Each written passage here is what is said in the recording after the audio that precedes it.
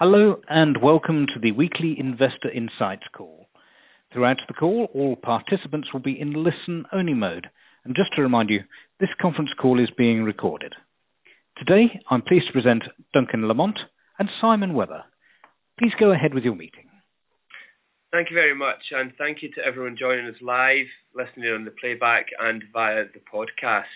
I'm very grateful to be joined today by Simon Webber. Given all of the volatility and troubles of equity markets, we're particularly interested to hear his take on things. But starting with what's been going on in the past week or so, everyone's probably getting a bit bored with Brexit updates, but this time there's something concrete to report. EU leaders have agreed to the withdrawal package proposed by Theresa May, and it will go to a UK parliamentary vote on the 11th of December. This has been presented as a bit of an ultimatum for UK politicians. Either accept it or head towards a hard Brexit. But given the divisiveness and political posturing that's been going on, we shouldn't take anything for granted. In Europe, there's been a few poor economic releases. German GDP was confirmed as declining by 0.2% in the third quarter. Manufacturing, and particularly the auto sector, standing out for the wrong reasons. However, in a note from Azad last week, he set out his reasons for believing this to be a temporary hiccup rather than something more concerning, mainly due to the phasing of auto sales in response to changes in emission standards. So turning to asset markets, equities have been where all the action has been, and we'll come to that in a moment. For core fixed income, it's been a pretty dull week. 10-year Treasury fell a couple of basis points to 3.06, been relatively range-bound between that level and around 320 this quarter. Core European yields fell a bit more, but only 4 to 5 basis points.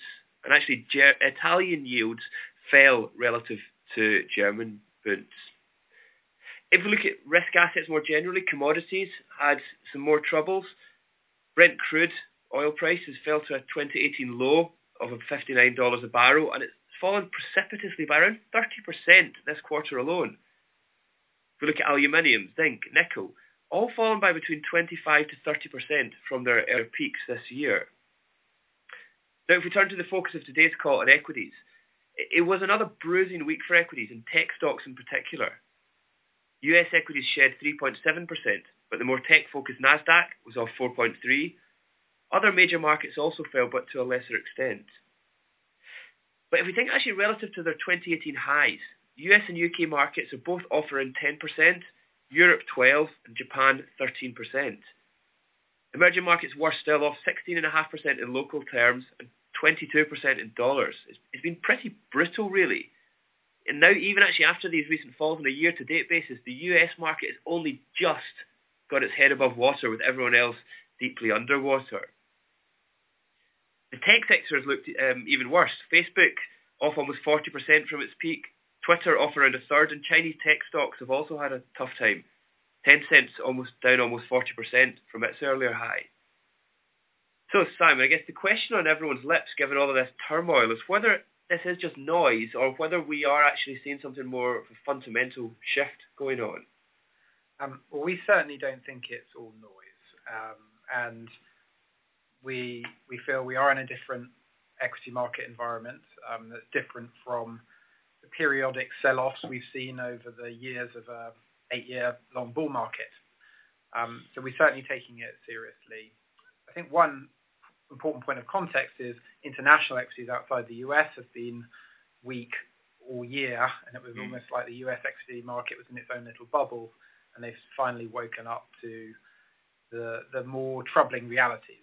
So what are they? Those realities are probably that the US is later in its economic cycle than the rest of the world, but coming towards the end. Probably most concerning for markets is this uncertainty around the US-China relationship.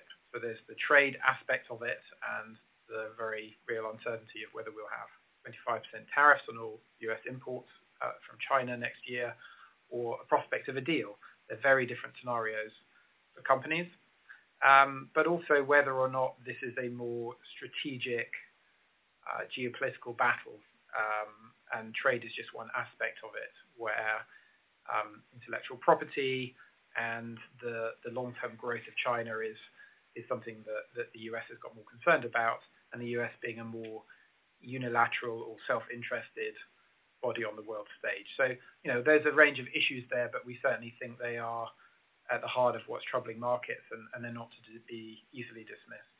I guess particularly, I suppose, around the geopolitical angle, there's been concerns for a while that there's been a lot of geopolitical risk, but it hasn't really been appreciated by markets, and there's been somewhat of a sanguine view that this was a trade dispute which they were going to get over, except as there appears to be more of a longer term risk that this is a battle, if you want to call it that will actually be ongoing for years to come. I think that's right, and it's not just fervent Donald Trump supporters who recognize that China has taken advantage of the US. China has had a number of areas of competitive advantage, whether that's low environmental standards or forcing technology transfer that the US wants to see addressed, and China is not easily going to give up on those on those issues and its desire to become a clear leader in next generation of technologies. And these are really at the heart of whether or not a deal can be reached. It's not, I think, just about tariffs on where low value goods are manufactured. That's not the big issue here. Okay. And given all of the disruption that we've seen, has this led to any adjustments in positioning for any of the existing stocks within your portfolios, and has it also opened up some opportunities for areas that have been on your watch list? Yeah, we have done a few things. We've certainly been firstly cautious around anything that just is too cyclically exposed and doesn't have pricing power, doesn't have a clear competitive advantage. And that just speaks to a desire we have across our portfolios to have a high quality focus. We want companies with strong balance sheets, and we want companies that really have an ability to withstand different economic environments. That said, we have all year felt that the right strategy was going to be this was going to be a less trend following market, and we wanted to be looking at the opportunities created by markets that have where markets have sold down particular regions or sectors. We saw that over the summer with a number of emerging markets. More recently, we have seen it with a number of technology industries and companies, and we have begun to step into a few of those opportunities where we think there's a high quality business. The market has got concerned, whether it's the trade issue or whether it's just a downturn in the inventory cycle. But we feel the risk reward has got more attractive, so we're stepping into some of those situations. I guess when we spoke before, that's one of the challenges is with some of the companies who've been beaten up because of the trade disputes. It's difficult to know how that will actually play out. So actually being able to know how much conviction to play in those stocks is quite difficult when there is so much uncertainty regarding the outlook. Yeah, it is very difficult to judge, but what we can do is try and create probabilities and weigh up the risks around a particular company and the upside that's being created by the share price declines. We think that if we focus on companies that really do have a strong market position, so I'll give you two examples within the more semiconductor industry that has been weak recently. Company like TSMC, they essentially make the devices, they make the chips that go into everyone's smartphone, everyone's computer, and there is no viable alternative other than Samsung and TSMC to make those leading edge chips. So they have quite a strong competitive moat there. And I think when we spoke about this before as well, we were saying, what is it that actually, it seems odd that you can have a company that has such a strong market position and it doesn't get other competitors coming in, but what is it that makes these guys special in that sense? Well, I think in the case of TSMC, they just have a fantastic technological understanding of manufacturing at scale semiconductor devices, and that gives them a cost of production that no one else can match. One of the other companies that we've been looking at and think is very interesting is a company called ASML. It's a European company, and they actually make the lithography equipment that you use to make chips. Essentially, they're a monopoly supplier of these leading-edge lithography equipment. You can't build a semiconductor plant without one of their devices. And so that is really going to be immune from wherever tariffs force capacity to be built. You will still need ASML equipment, and we think that once you get through the vagaries of a a tariff-induced inventory cycle, they will still be selling a lot of machines. So companies where you don't have to worry too much about the changing competitive landscape because of trade deals, but have been sold off, that's really where we think there's some good opportunity. Okay, I guess thinking about tech in particular, on a recent call, Alex Tedder reiterated the view that tech was still a good place to invest. It's obviously been one of your stronger views, given the strong structural story. But I guess there have been quite a lot of turmoil in that particular sector of the market.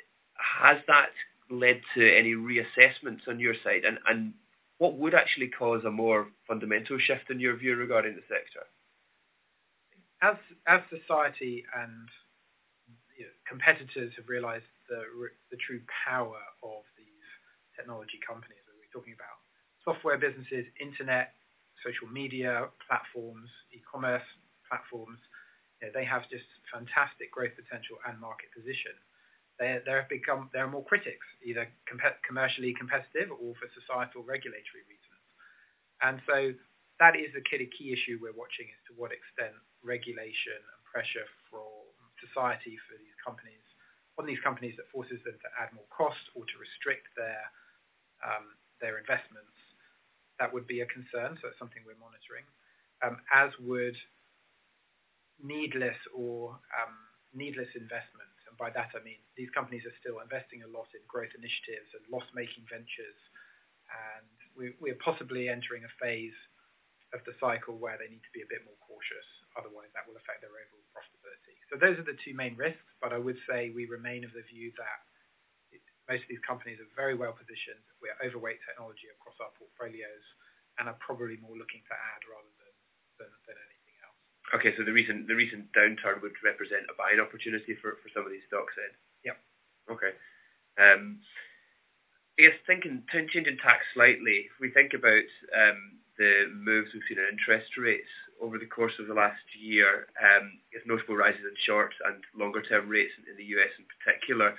And these can affect equities in a number of ways. It could be the discount rate using the evaluation model, so higher interest rates could be a lower valuation. The cost of borrowing by some of these companies themselves in terms of their debt. And there's, I guess, from an investor perspective, there's a relative value trade where do equities adequately compensate me for the risk relative to cash or government bonds? I suppose from a stock picker's perspective, there's nothing much you can do about the cash equity relative value trade, but how worried are you about the impact of higher interest rates, either through discount rates or debt vulnerabilities? Yeah, somewhat worried. And it's certainly something that we're trying to take advantage of in our stock picking and our portfolio construction. So, certainly we feel that the higher discount rate that is coming through, where you have a company that is not really going to have the benefit on their sales or their revenue growth line from higher nominal GDP growth, but they will be subjected to the higher discount rates we need to apply with high rates, then that a classic long duration stock, they can be derated, and they have been derated over the last few months. What kind of stocks or sectors would that cover? Consumer staples are a classic example of that. They're not particularly high growth. They're staple businesses, but the long-term value really comes under pressure when you raise the discount rate. And then there's another category that we're concerned about, which is leverage. Either companies that have used a lot of debt, cheap debt over the last 7-8 years to buy, make acquisitions, and that equation is changing because the cost of financing those acquisitions is going up. And where you have a sector that has quite a lot of debt, they don't have too much pricing power, and telecoms is a good example of that. They actually, because they have a lot of income shareholders, they pay out a high percentage of their earnings, and they have quite a lot of debt, so they're not deleveraging very fast. That sector does look quite vulnerable to us. I guess from an actual fundamental point of view, most companies have refinanced their debt, pushed out the maturity spectrum, and I guess the near-term refinancing risk isn't especially there. But I think from what I'm hearing from you is that markets will anticipate that, and then you would start to see some effect in prices well before the actual underlying default risk came through. Yeah, we think, I see it all the time that analysts in their modelling, because they look out maybe 1 or 2 years, can underestimate this issue because a company's debt may be termed out and they have no refinancing for 2 years. But equities are a discounting mechanism, and we need to think about the full lifetime. And if we're in an era of higher rates and higher credit spreads, then when that debt comes to be refinanced, it will have a higher cost, and that lowers the value to equity holders. So we think the market will begin to price in those issues where companies will have to refinance their debt in 3, 4, 5 years' time. Okay, so I guess those investors who are being a bit too short-term in the way that they're looking at things will perhaps miss out on the fact that the market's going to reprice well before the underlying risks actually materialise. Yeah. Okay. Turning a bit to Europe now, I guess particularly we can maybe start off with the UK because it's an interesting case. There was a headline in the FT, I think yesterday, in FT FM saying a recent conference respondent said the UK was uninvestable at the moment, given the uncertainties regarding the outlook. What would your response be to that? I think that's just rubbish, frankly. I mean, all kinds of stocks and markets have a number of unknown risks. I mean, you could say the same thing about anything exposed to trade, if you don't know the outcome of the US-China trade deal. So as an investor, you have to deal with unknowns and discount them and make your estimates. I think it's fair to say across our team, but also I know from some of our European equity colleagues, they have been finding more UK-based stocks that are attractive, both a number of domestic businesses and global businesses that are UK listed, but because of all these outflows and aversion to UK equities, the valuation looks quite attractive. Whatever the Brexit outcome, industrial consumer businesses that have an international profile will be fine.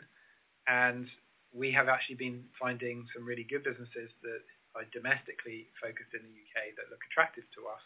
And a number of, I think that's kind of borne out by the fact that you are seeing foreign corporate money buy good quality UK businesses. It shows that there's good value on offer. And just because we're in a period where foreign investors don't really want to favour the UK, it doesn't make it uninvestable.